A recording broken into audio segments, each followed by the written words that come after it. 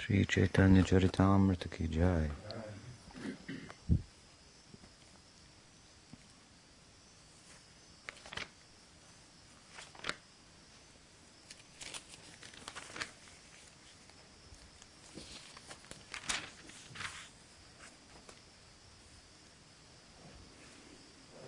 Continuing our discussion from the 5th chapter of the Adi-lila, Caitanya-caritamrta, Shri Krishna's Kaviraj Goswami Mahashaya ki jai.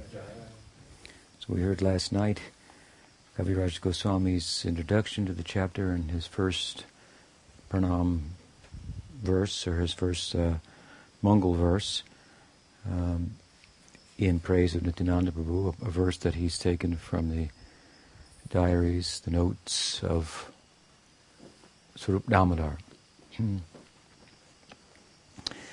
And there we heard that his first verse was a summary, really, of 4 verses that are to follow. So there are 5 verses again that this chapter is commenting on.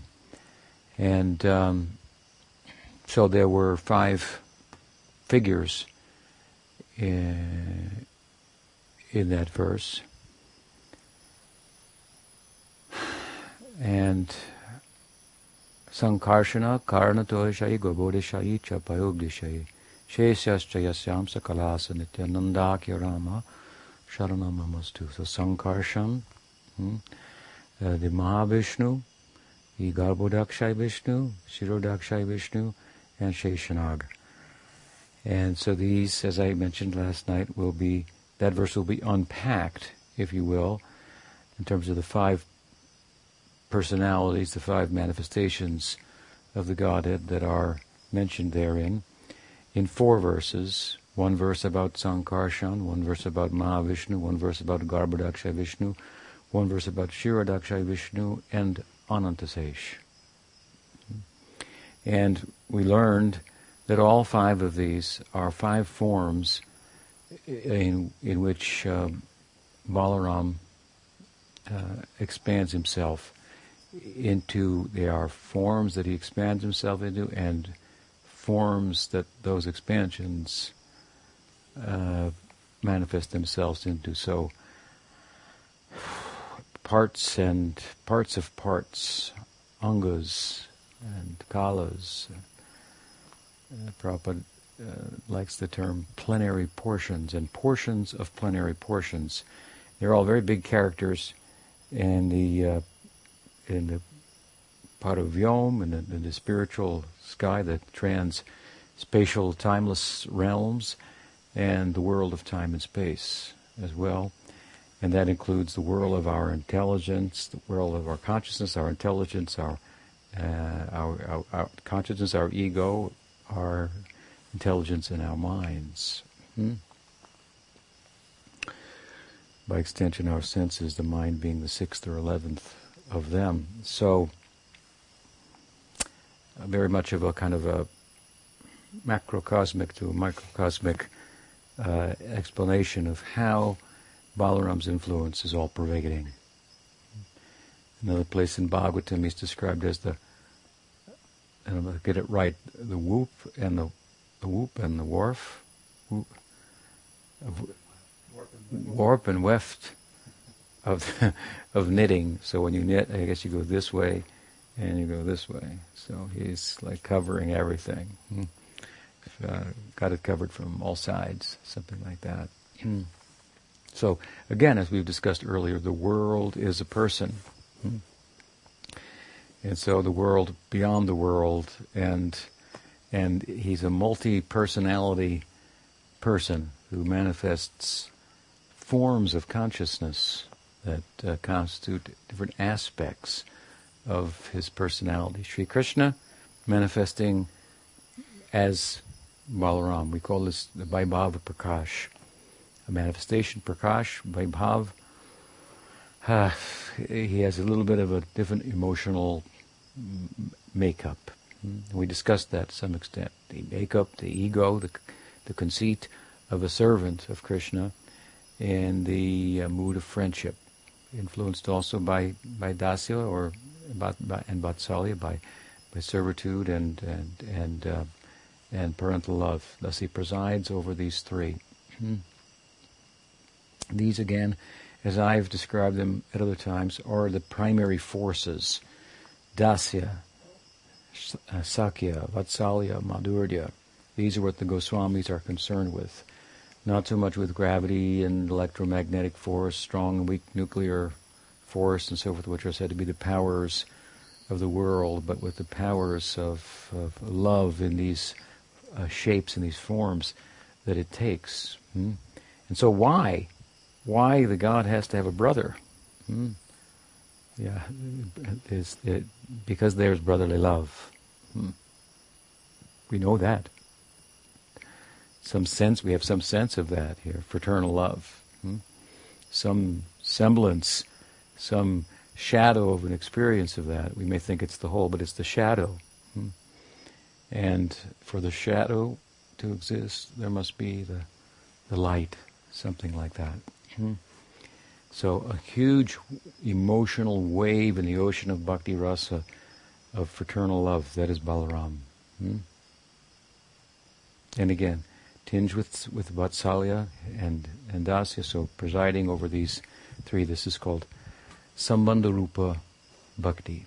And of course, there's a way to follow that Sambandha Rupa Bhakti. We call that Sambandhanuga, Raganuga.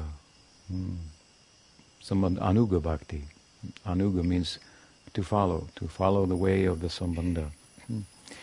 So we discussed these things to some extent, and we left then with the end of Kaviraj Goswami's brief description of his first verse, which again is unpacked in these next 4 verses, so he'll go into greater detail. I'm going to read the second of his Mangal verses about Nityananda Prabhu and comment on it for tonight's class. He says, Mayatite vyapi vaikuntaloke purnaishvarye shri chaturvyuha madhye rupam yasyot pati sankarshanakyam tam Sri Nityananda Ramam prapadye. Again, this is another verse from the Kadacha, or the notes, the notebook, the diary of Swarup Damodar. These great devotees, Krishnadas Kaviraj Goswami, Vrindavandas Thakur, they were second kind of generation and a half from the immediate associates of Chaitanya Mahaprabhu and Chaitanya Mahaprabhu and Nityananda Prabhu. And so they got the basis for their narrative, and largely the narrative, I want to say, but to some extent the philosophy also from Murari Gupta's notes. Vrindavan Das, I think, has paid tribute to him. From Swarup Damodar, close secretary of Chaitanya Mahaprabhu. From Raghunath Das, in the case of Krishna Das also.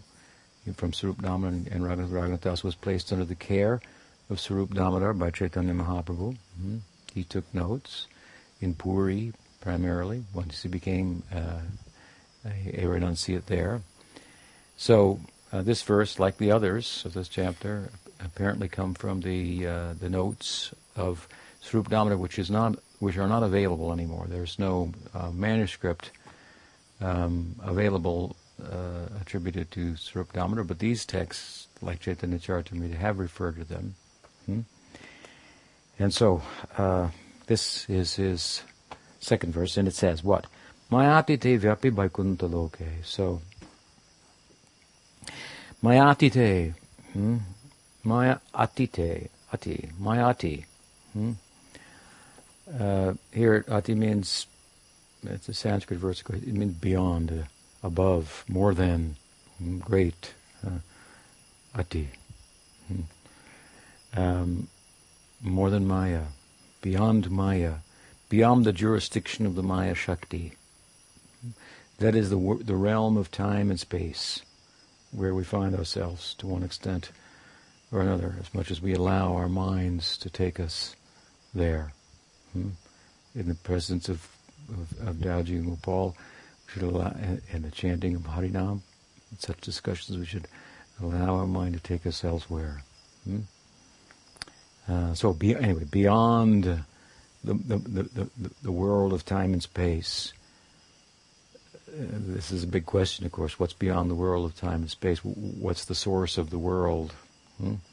So in our estimation, there is another world altogether. It's, I suppose you could liken it to the early foundational philosopher of the West, Plato, and his ideas of the world of forms here, which were the shadows, so to speak, on the walls of the cave, I believe, of the real forms that existed in the light outside of the cave. Isn't that how he described it? Something like that? No, not quite. Not quite, but anyway, something about the cave and... There were like some forms behind the people who were engaged to, or like chained to see the wall where the shadows were. Anyway, beyond the shadows were the real forms, and this is the world of shadows. There's a philosopher, what is his name? Active in philosophy of mind and whatnot. His name is escaping me now. Quite well known and not that popular. Quite well known and famous for other things, but not so popular for his opinion about consciousness, which is one that does not allow for the kind of reduction of consciousness to matter that is a more popular idea. Chalmers? Not Chalmers, no. Anyway, he's kind of a Kabbalist. He's a little bit of affinity for the Jewish mysticism, and he posited that there's a world. He said, like Plato speaks of mathematical. How did he say it? Mathematical forms that's beyond time and space. There's a realm beyond time and space that is something like that. Anyway, forgive me if I can't remember his name or exactly what he said, but it's something that's very analogous in a sense to the idea of a world beyond time and space that's more real than this world. This is not an unreasonable idea. And Kaviraj wants to go into that in his way here, in a community where people are readily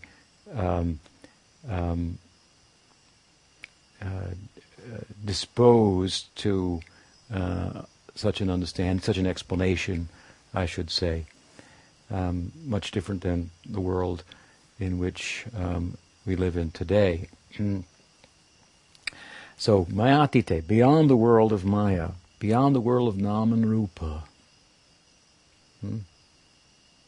of names and forms. There's another world. And there are names and forms there. But here the names don't correspond with the forms entirely, and we are making names and forms out of the mind, through the mind. We're actually positing value as a unit of value ourselves through the medium of the mind, and labeling things and making goods and bads and happies and sads and so forth. So it's beyond all of that. As I've often said, it's relatively easy to talk about the vacuous and empty kind of nature of the world of names and forms, if you will, and to bring a spiritually inclined, open-minded person to the idea that there's an underlying consciousness that we are constituted of that transcends these mental constructs about what the world is, good, bad, happy, sad, and so on and so forth. But having brought them to that, to the underlying consciousness, that you are that, and that is peaceful, it's beyond this mind constantly making judgments on the environment and so forth. We bring them there, and then we have to go from there in Bhakti to talk about a world beyond Mayatite, Vyapi Vakuntaloke. It's called Vakuntalokam, and there are forms, and there are names there, but they're not like the forms and names here. They're here today and gone tomorrow. You may call it one thing, some may call it another thing. That's a little bit more difficult, more complicated, more beautiful, actually, more charming, more compelling, more complex, more specific, more possibility thereby for love and so forth. So mayati te vyapi vaikuntha loke. Beyond the world of Maya, there is a Vaikuntha that is Vyapi Vaikuntha Loke. There's a loka, a realm. Loka also means people.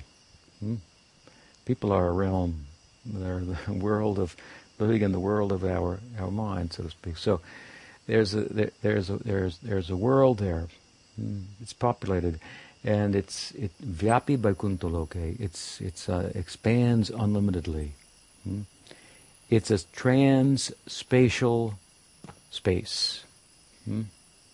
Mayati te Vyapi Vaikuntha Loke Purnaishvarya. We'll come back to this. Purnaishvarya Sri Chaturvya Madhye. Purnaishvarya. It is Purna, full. Aishvarya, full of majesty and wonder and opulence, unimaginable in comparison to the efforts within this world on the part of humans to make a wonderful creation, a display, a multimedia demonstration, your multi-million-dollar resort, your estate, your city, to make it wonderful. Like I've said before that if some of you have been to Audarya, and as you come from Audarya, you come from a very small place, although spacious and accommodating, and down through the highway and out of the forest and onto the major thoroughfares, and you come into San Francisco, and your greeting into San Francisco is the Golden Gate Bridge, and you're coming across this Golden Gate Bridge, and it's a nice term to explain that, kind of give the concept. The Golden Gate Bridge is a famous bridge, of course, into the city of San Francisco, and out in as you go across the bridge in the bay, there's a little island called Alcatraz. And they're not operative anymore, but they used to just break rocks in there. Break rocks. That's what they're, typical. Go to break rocks in the prison. Break rocks. They probably do things more constructive nowadays, but and the whole of San Francisco is going on beyond them. And what is San Francisco compared to Alcatraz? That is breaking rocks.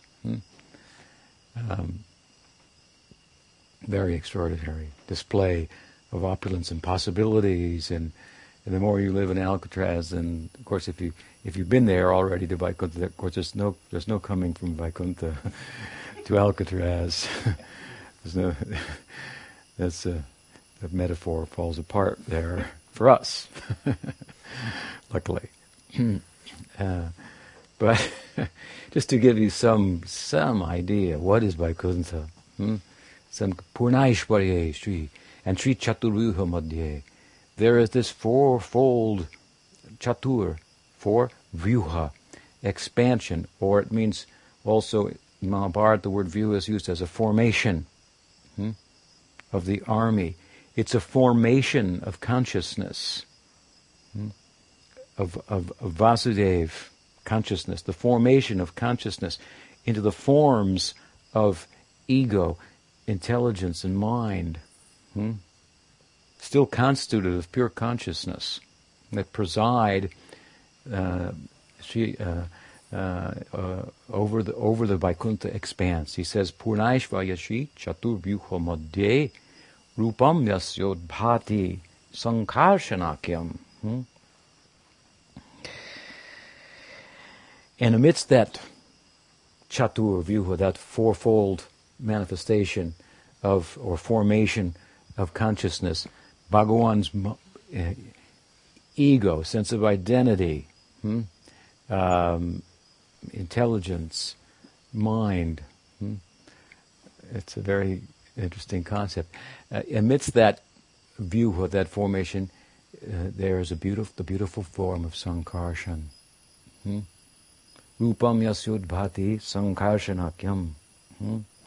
Tam Sri Nityananda Ramam Prapatye. So amidst that Chaturvyu appears this sankarshan. And we heard a little bit about sankarshan yesterday.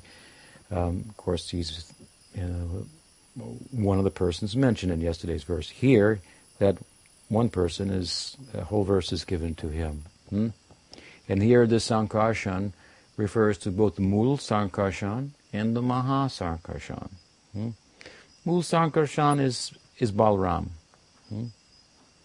In his name-giving ceremony,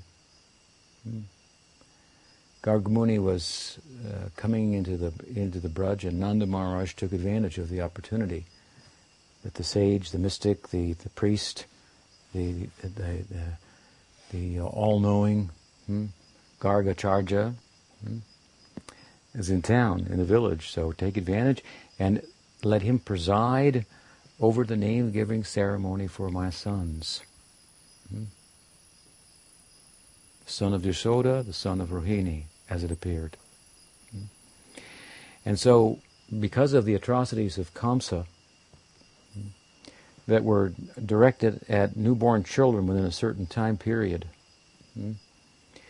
to make a very outward and overt and pompous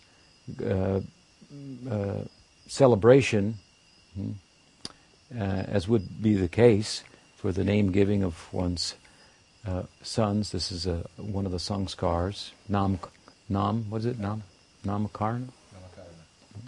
Namakarna. Sanskar. The name-giving. You'd want to invite everybody, but he didn't want to bring attention to the fact that these two boys were here, so that and had been born and so forth. So quietly on the sly and in the cowshed, the name-giving ceremony for the two cowherds, was performed, and this Gargacharya was, of course, very much impressed by the boys, and he gave them various names after going into meditation, doing their charts, astrological charts, and meditating and so forth. He gave different names for Krishna, spoke about him. Sometimes he's known as Vasudeva. In the past, he's been known as Vasudeva. Just a short time earlier, he was the son of Vasudeva in Mathura and so forth. He appears in different colors at different times. In a golden color. Pita, what is that verse? Asan varno trayohyasya. Asan varnas trayohyasya. Pita rakla shukha. Pita rakta. Pita rakta shukla. Krishna. He appears in yellow form, and white form, and the red form. And now he's appearing in the black form, therefore he'll be called Krishna. Krishna also means black. He'll do wonderful things. He's like Narayan, but Narayan is not like him. This is how Nanda Maharaj took it. He's kind of like Narayan, but Narayan's not like him. And this other boy, he will be named Ram. He will be named Baldev. He will be named Sankarshan. He will be named Baldev because he will show great strength. We're hearing about his power here in different manifestations. And he'll be called Ram. There are many different Rams. There's Parashuram, Dasarati Ram, Radha Raman, Krishna. He will be called Ram because he is the Ram who gives pleasure to Krishna. Actually, he said he gives pleasure to his friends and family, and so really by way of giving pleasure to Krishna. This is, as we talked yesterday, what he's all about.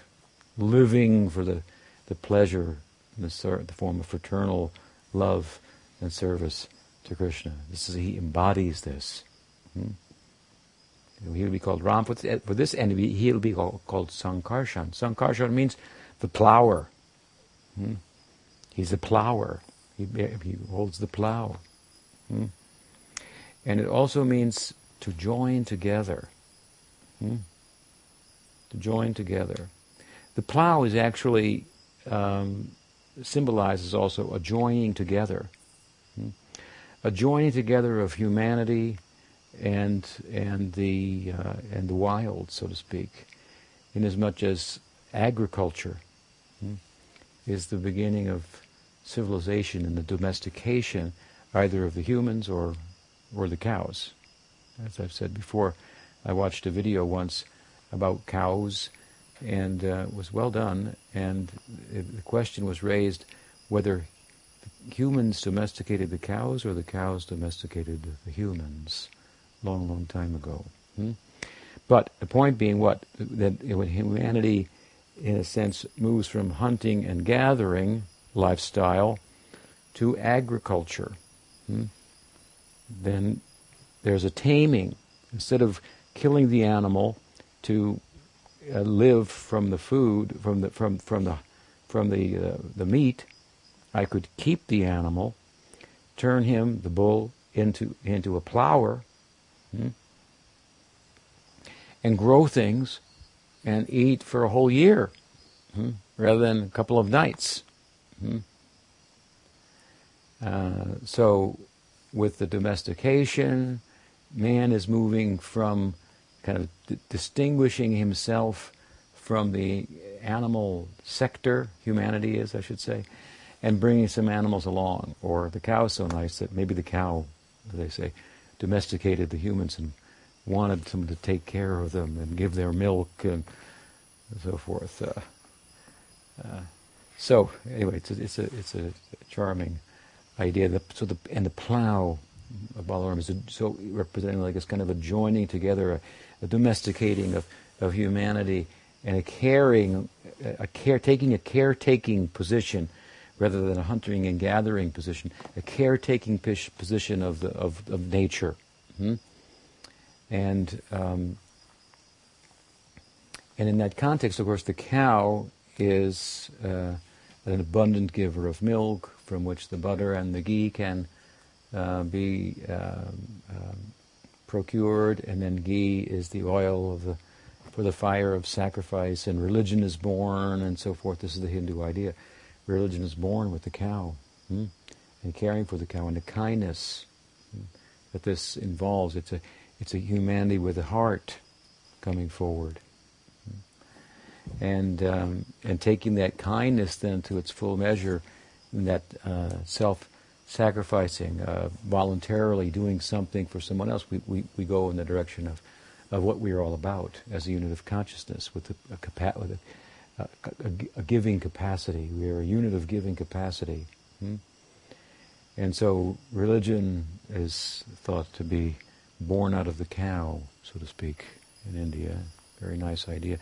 And the plow. So the bull is protected as well. So this Balaram was named he who is the bearer of the plow and the joiner. So in that sense, but in another sense, of course, he's the joiner of the Vrishni dynasty and the inhabitants of Vrindavan. There's Vasudeva and Devaki in Mathura, and Baladev is conceived and residing in the womb of Devaki.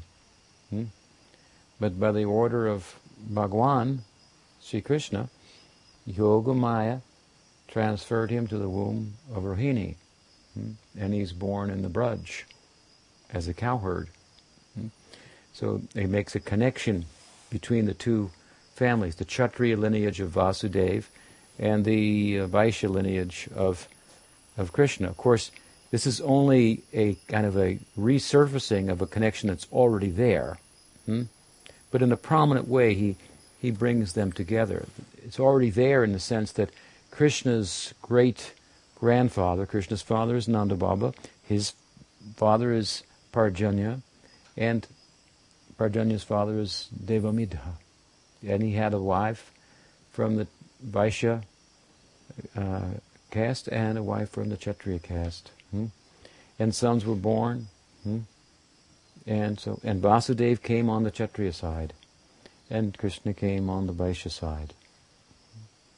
So this is why, for example, in Bhagavatam in the seventh canto begins with Parikshit Maharaj's question about the partiality of God, whether God is partial or not.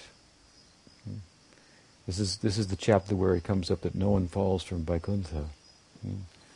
Therefore, there must be an adi karma and all these things, which is also all about impartiality of God. When the question about the partiality of God arises in the sutras, of course, the answer is given: no, he's not partial. He's not favors some and not others. That's all the workings of karma. Then the question arises: what about at the beginning when there was no karma? And the sutras say there was no beginning.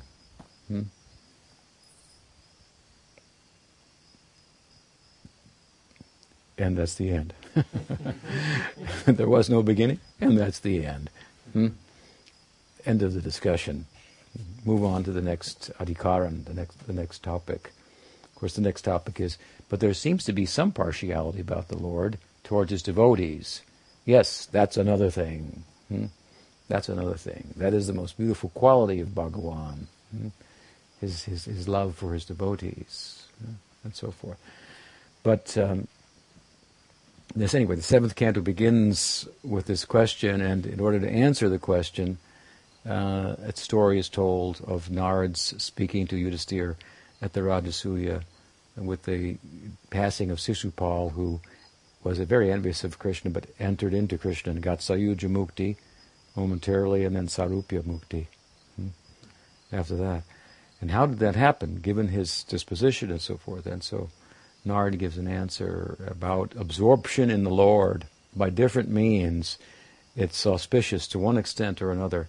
If somehow or other the mind can be absorbed in Krishna, out of enmity, like Sisupal, out of fear, like Kamsa, out of calm, like the Braj Sundaris. And he says, Sambandhad Vishnayaha, or out of Sambandha, like the Vrishnis, out of Sneha, like the Pandavas, out of devotion, like me, Narada, Vaidhi Bhakti. He gives these different examples. And so when he says Sambandhat Vrishnayaha, out of Sambandha, out of relationship, like you're my relative, and you love me because you're my relative. You're my cousin, my friend, my something like that, my brother, my mother. You live in the house as one of my house maids or something. Vrishnaya. But the Vrishni here in this verse of Bhagavatam, that refers to the Brajbasis. This verse is a reference in the Bhagavatam to two concepts that are very important in Rupa Goswami's Bhakti Rasamrita Sindhu. Two types of love in Vrindavan: Kamanuga and Sambandhanuga. Kamanuga means out of just the desire. This is the gopis' love for Krishna. Sambandhanuga means they love out of friendship, out of servitude, out of parental affection. Again, this is Sambandha Rupa Bhakti, and to follow in the wake of that is called Sambandhanuga. These both paths are outlined in Bhakti Rasamrita Sindhu. In the chapter on Sadhana Bhakti, Raganuga Sadhana Bhakti.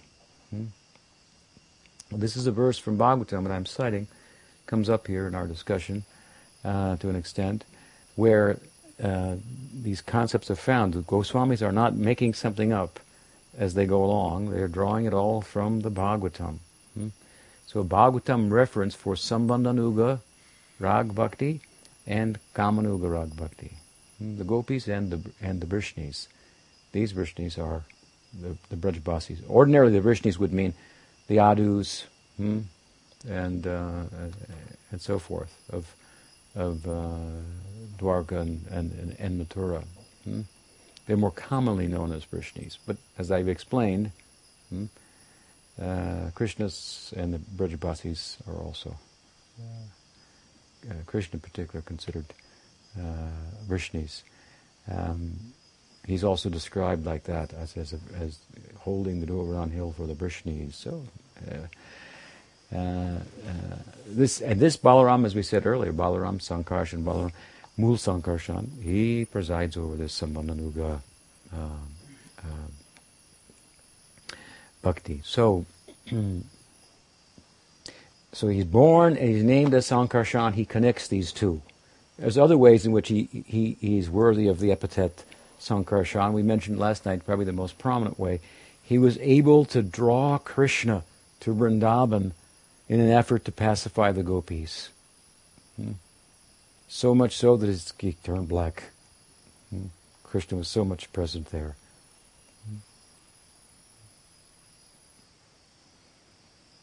With his plow, he drew the Jamuna towards him and chastised her. So many examples of why he is named Sankarshan. So this is the Mul Sankarshan. So this verse is about Sankarshan, but about both of them. Mul Sankarshan, Mahar Sankarshan. Mul Sankarshan presides then over the trans-spatial, timeless realm of Mahabaikuntha.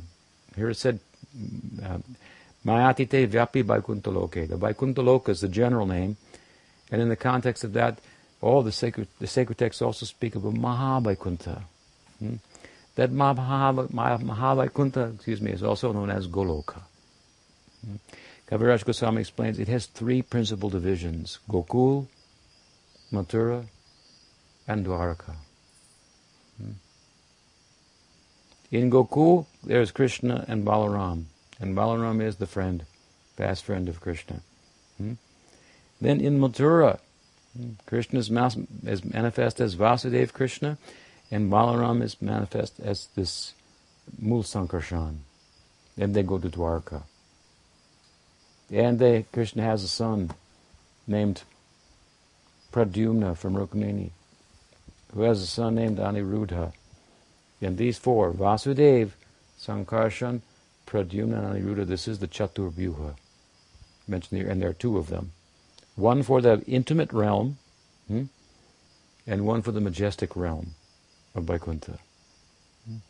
And again, they constitute Vasudeva consciousness, Sankarshan ego, this Pradyumna intelligence, Aniruddha mind. Kind of a division of this within consciousness and a personification of these things. And so, two divisions, basic divisions, Aishvarya and Madhurya, of the trans-spatial, timeless place. It's to try to get an understanding of such a place. We talked about it a little bit, the idea of the. Well, I say it like this: there is more to space than dimensions, like this many feet and that many inches. There is more to space. In fact, there's an old song, there's a place where I can go when I feel low, when I feel blue. And it's my mind, and there's no time in there. And I sing about you, something like that. It's a Beatles song, actually. So there's a place. Of course, it's beyond the mind, but in modern world today, in mind-brain, mind is thought to be synonymous with consciousness. We differentiate it as a subtle form of matter through which consciousness interfaces with the gross world. But at any rate, the point being that going within, there's a place within. And that is a bigger space. We go within to find a way to accommodate the limitations without. We are constantly being confronted with limitations without, in the outside, in the outer world of time and space. There are limitations. in order to get beyond them and find a more accommodating space, we go within. So much so that we like to invoke the saying, go in, go within, or go without. It's very confined, very constrained, the world of time and space. And so people readily do this, is my point, without thinking that much about it. They go within. They go in their mind and try to find a bigger space. There's more space in there. So what I'm saying to you is that there's a concept that everyone embraces of space that transcends inches and feet and so forth as we ordinarily think of it. We want to call it trans-spatial, and it's a more meaningful space. It's a more accommodating space. And this is particularly so with the idea of the trans-spatial, timeless realm of Vaikuntha. It's a space that's everywhere, because it's trans-spatial. And it's timeless. There's time there, but it's timeless. Time rules here, and therefore it waits for no man or woman. Time and tide wait for no man or woman. They're ruling. Their time doesn't rule, but it's subordinate and facilitates. And there's no sorrow there. There's no sad tomorrow. No sorrow. Same song. So something like eternal time. Time, I think Brahma Samhita describes it in Prabhupada's translation as conspicuous by its absence. But still there's a time. There's a day, there's a night, there's a rising of the sun and the moon, but it never ends. And for that matter, each night, each Rasa-lila goes on forever, every full moon, forever. There's always a full moon, there's always a partial moon, there's always, every inch, every moment of time is eternal. Just like the example is sometimes given that there's sun, it's always 12 o'clock somewhere. So just to give us some idea. The world here, if we look at it carefully, it speaks to us about a realm beyond itself. That this is but the shadow of. And constraining. We're moving in the shadows. We cannot see clearly. And we keep bumping into the wall of limitations. There's a realm beyond that. It's bigger. First we start to talk about it by way of talking about consciousness. In his commentary, Krishnadas starts with the intimate realm, goes to the majestic realm, then talks about the expanse of the halo of Bhagavan, Siddhalok, Brahman. I'm going just for a moment the opposite way. From the world of time and space, we can talk about consciousness that underlies. It's bigger. It's bigger than the mind, the space within, and so forth. But, as I've often said, if we move from Brahman towards Vaikuntha, things appear to get smaller. Brahman is not spatial. Vaikuntha is talked about in a spatial, with spatial terminology. There are lokas, there are worlds, there are palaces. Again, there are names, there are forms, and so forth. There are no names, no forms, no palaces, no people, and nothing to do in Siddhaloka or in Brahman. This is a place that the devotees are not interested in. Vaikuntha, yes, I'm interested in that. And here there are again names and forms. It seems to get smaller, but it's actually getting larger in that it's becoming a more accommodating space by measure of affection. There, the significant consciousness other makes his appearance, and the possibility of a relationship with him in Shanta, in Dasya, and half of Sakya. These forces, the real forces of existence, if you will. So it's much more friendly, much more accommodating, and thereby bigger. bigger than Brahman, and way bigger than the world, which is mean, without affection. It's dark, it's in the shadows, we're bumping into one another and we're eating one another as well. Jivo jivasya jivanam. And one living being is food for another. And then, from Vaikuntha, because I'm going backwards in the way from the way he's describing, we go to Goloka. You go up that, across the bridge the other way, and leave not only the Alcatraz, but San Francisco behind, into Adarya, into the forest there. Something like that. Simple place, rural place. The setting seems smaller, but Golok is much bigger. What is it bigger? There's the full face of Sakya. Full face of Sakya. Intimacy in fraternal love. And a full measure of Dasya tinged with Sakya. And Vatsalya, you don't find that. Narayan doesn't have a mother. We get a hint of it in an upper region, if you will, of Vaikuntha and Ayodhya. He's got a mother. What's that? Ayodhya, I look at it as, it's pointing in the direction of Golok, Ram Lila. There are possibilities that you don't find right here in Vaikuntha. God has a father, has a friend, brothers. There's a place where that can be pursued and experienced. It's called Golok. And it's smaller but bigger. Small is big. It's much, much bigger. Much more accommodating, more affectionate there. More possibilities for love and exchange, reciprocal dealings with that significant other. But because it's intimate, it must be small. There must be a few. Therefore, bhaje sheta dvipam tamaham golokamitiyam. Brahma says, that place, very rare. Only few souls go there. Only few souls can go there. But there are more souls there than anywhere. Of course, they're infinite everywhere, but a few souls will go there. Indeed, a few will go to Vaikuntha. What to speak of there?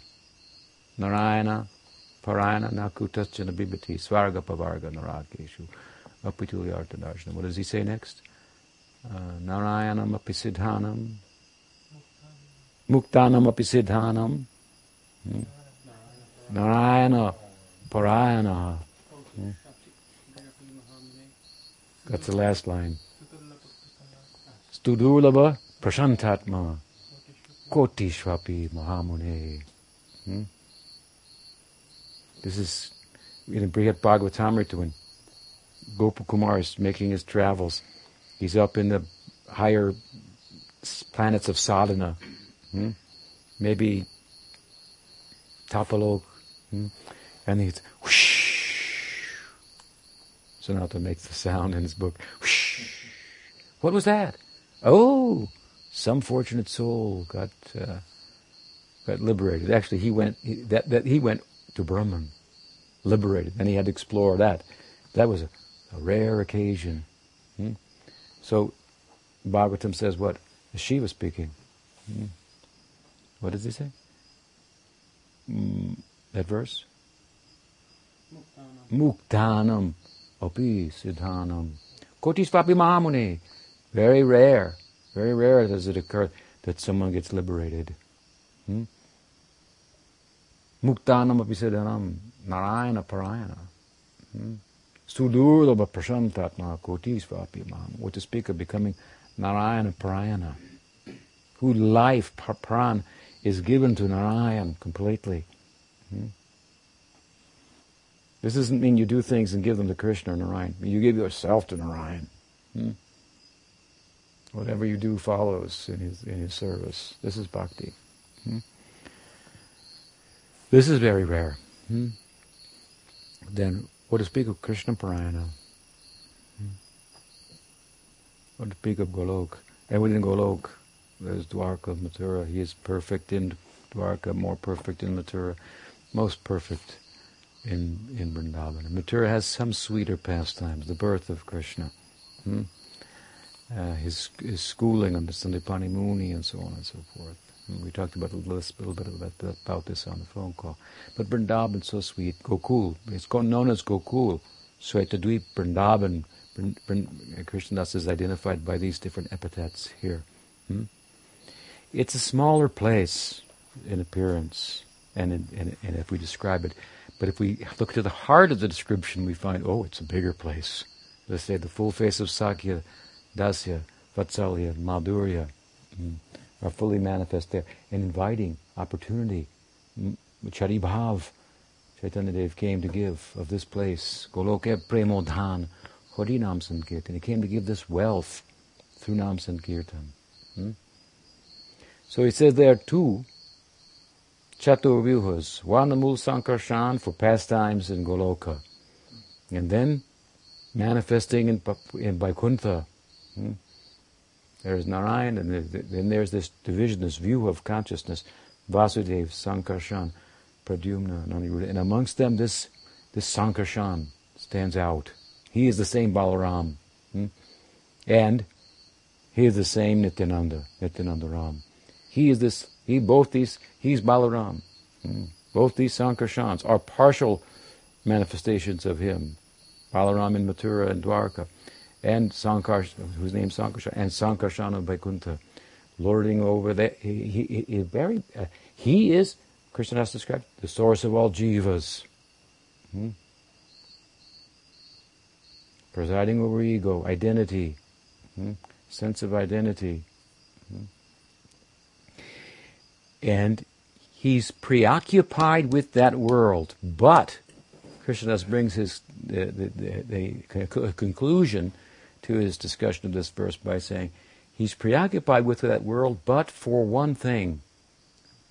In him arises some compassion for the jivas of the world, whom he himself has manifest as through his partial manifestation as Karnadakshay Vishnu, who, a part of him, this Mahasankarshan, comes aside and resides, floats in a relaxing way in his yoga nidra in the causal ocean. And he manifests the world of time and space. Why is there a world of time and space? We don't have to ask about it. There is. But it's like I said, there's a shadow. To light, there's a shadow. Consciousness, there's a subconscious, something like that. So he manifests this world. It's a necessity, the shadow, and there's no meaning to the world without jivas. So he who is Mahasankarshan, the source of jivas, in his partial manifestation as the Mahavishnu, manifests the world of time and space, and jivas come from him there. And those are the jivas of this world. And this Sankarshan and Vaikuntha feels some compassion for them. And so, he avatars. Well, through the principal avatar. His principal avatar is the Mahavishnu. And the jivas come, and then so many avatars come through. And this Mahavishnu is the Sankarshan. The very, the ego, so to speak, of the world, the forming, the meeting between consciousness and matter that gives us a material identity. The glancing onto matter, that causes matter to move in such a way, and we are causing the movement, and then we're moved by the movement, and identifying with it. This is ahankar. Then of course you have it goes on. We're just slightly heading into the next verse, which is all about Karnadakshay Vishnu, or Mahavishnu. But just to play it out momentarily, there's the Sankarshan, the ego. Then you have Pradyumna of Vaikuntha, manifesting as Garbhodakshay Vishnu, presiding over intellect, and from him the Brahma's born, the four-headed Brahma who lives in the plane of intellect. And from Aniruddha of the second Chaturvyuha of Vaikuntha, the third Purusha makes his appearance as the Kshirodakshaya Vishnu, presiding over mind. And he has the Vaikuntha Loka within the world, and he's the one, the Devas, that in the world of the mind, they petition him, help us, the demons are getting the upper hand. They pray to him. It's all the mental world. Devas means kind of like this mental world. So they're and Vasudeva Narayan staying in Vaikuntha, presiding over consciousness. So this way he's described the Sankarshan, Mul Sankarshan, Maha Sankarshan, and how is it, I should mention, how is it that Baladeva as Mul Sankarshan, Maha Sankarshan manifests, if you will, or more we should say presides over the realms of the transspatial, timeless realms of intimacy and majesty by way of manifesting the Shakti, presiding over the Shakti of Sandhini, existential Shakti, an aspect of the Sarup Shakti. So this is a Sandhini, this is a Vishuddha. We have Sattva. Sattva here means existence. We have Mishra Sattva. This is the world of time and space. A mixed existence between matter and consciousness, mixing it up. Of course, consciousness never mixes, really, but it interacts in such a way that it makes the world go round. And then you have, beyond the Mishra Sattva, you have Sattva, the pure existence of the self. And we can call it Brahman, we call it, or even sometimes the Vaikuntha, Shuddha Sattva. But we want to go further. Vishuddha Sattva. Yes, very special existence. A very special realm, full of intimacy, love, and so forth. And Balaram is presiding in this way. So he's a big person, and this Balaram who manifests as Mahasankarshan, who manifests as Mul Sankarshan, and the Vishnus, lie in the oceans of the causal, the Garbhodak, the Kshirodak, and so forth, and the Seshan. This is all Nityananda Ram's partial manifestation. He's a big person. He's an important person. He can help us. He's coming into the world of time and space in a big way to tell us about, ultimately, about that realm, about Golok. And this is the secret of Nityananda. We don't need more to make up more than that, as we were talking about last night. Is there any question? Yes. Overwhelming topic. We had a discussion after lunch with Sana and Abode and Gore about how does Shakti, I don't know how to find this question, but Krishna has relationship, like friendly relationship with Balaram, but it seems like there has to be Hladini Shakti for pleasure to manifest. So Radha must be somehow there. Bhakti is there.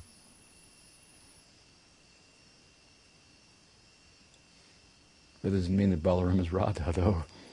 Yeah, how does it work? Yeah, that can't be explained. How does bhakti work? Balaram has the ego of serving. And I'm going to say, he's God and he's a devotee. He's both. He's God and devotee both.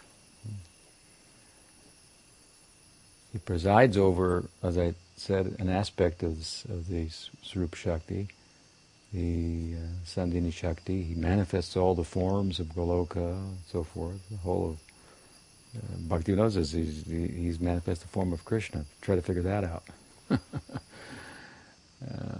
So I don't have an explanation for that. But I guess I could say to you that you have bhakti. That doesn't mean that you're Radha. How is bhakti in your life? Bhakti has come into your life. So Balaram is also is also has bhakti. It doesn't mean that he's Radha. Why would it be any different for him than anyone else? And also, you have to understand that Radha is within Krishna. That means the Swarup Shakti is within Krishna. It's not that there's no Swarup Shakti in Balaram. Balaram is Krishna. A little partial manifestation of Krishna. That he has, Swarup Shakti also. Yeah.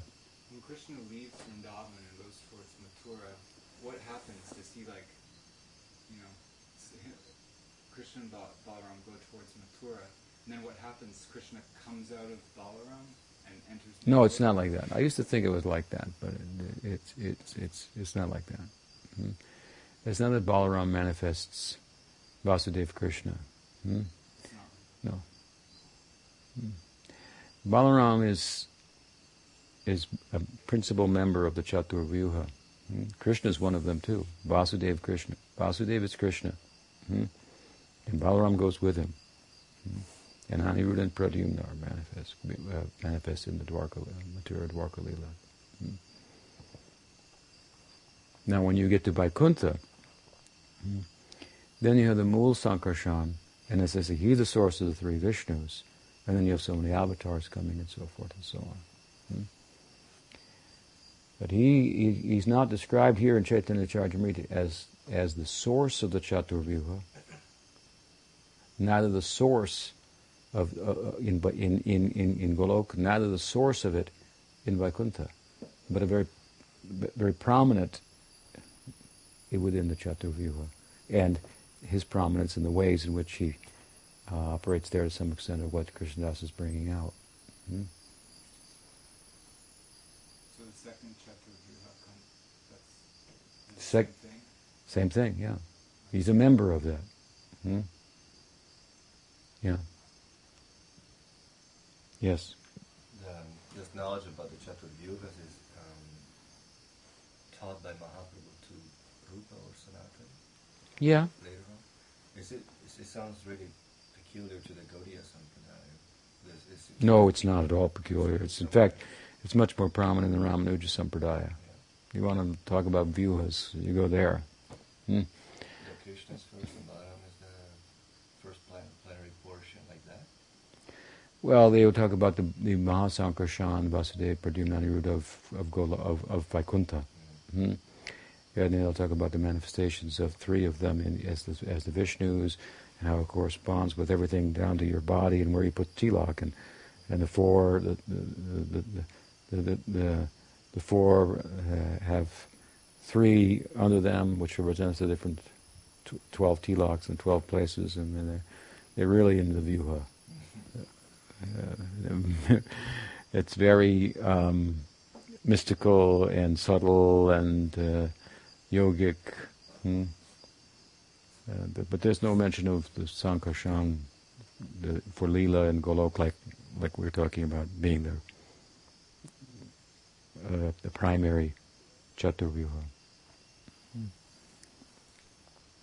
in their sampradaya. But Rupa Chaitanya Mahaprabhu taught something to Sanatana Goswami about that. But in Caitanya-caritamrta, it's just really given as a list. And there's this, and there's this, and there's very quickly going through it all. If you read maybe Laghu Bhagavatamrita, Baldev Vibhusana has a commentary on that. There's probably some more explanation of the Chaturvyuha there. You might get some insight. I haven't studied Laghu Bhagavatamrita. I think you have a copy, don't you? Yeah. But Laghu Bhagavatamrita is a book where Rupa Goswami shows that Krishna is Swayam Bhagavan in a different way than it's been shown in Bhakti Rasamrita Sindhu or in other texts, by talking about all these different manifestations of the Godhead and placing them and so forth. It's so vast, and complex. And also, I was thinking today about it, the descriptions of Golok. So really, you find us all from the Gaudiya people, not from the Vallavas, not from the Nimbarkis, who are also Rag Marg Sampradayas, but all these details about Golok, people, names, it's an incredible wealth, so to speak, that they've shared, the Gaudiya Acharyas, about that. And that's of course, their specialty, prem there. So, all right. Yeah. And what is Sadashiva fitting all this? We'll get down to that. It's centered in the world. But that's Mahavishnu. Also called Sadashiva. Yes? I was thinking about Priyanarma Sakhas. It really seems like they get the best of both worlds. Right, is that the right way of saying it? That's a saying, yeah. In what respect? Get the best of both worlds. They get to be with Krishna during the day and the night, and get to be with him the most. Is that right? Well, I don't know how active they are at the night. There may be some activity there, but some participation there. But you can say this, that they certainly get to participate in all of Krishna's cowherding leelas, and they get to participate in Krishna's romantic leelas. They're very much involved there. In that sense, this is the way in which someone with affinity for Sakyarasa and Priyanarma Sakyarasa in particular will reason about it. Everyone will have their reasoning about why theirs is the best. There are some objective things that one can bring to the fore, like Sakyarasa is that one ras where both sides are equal.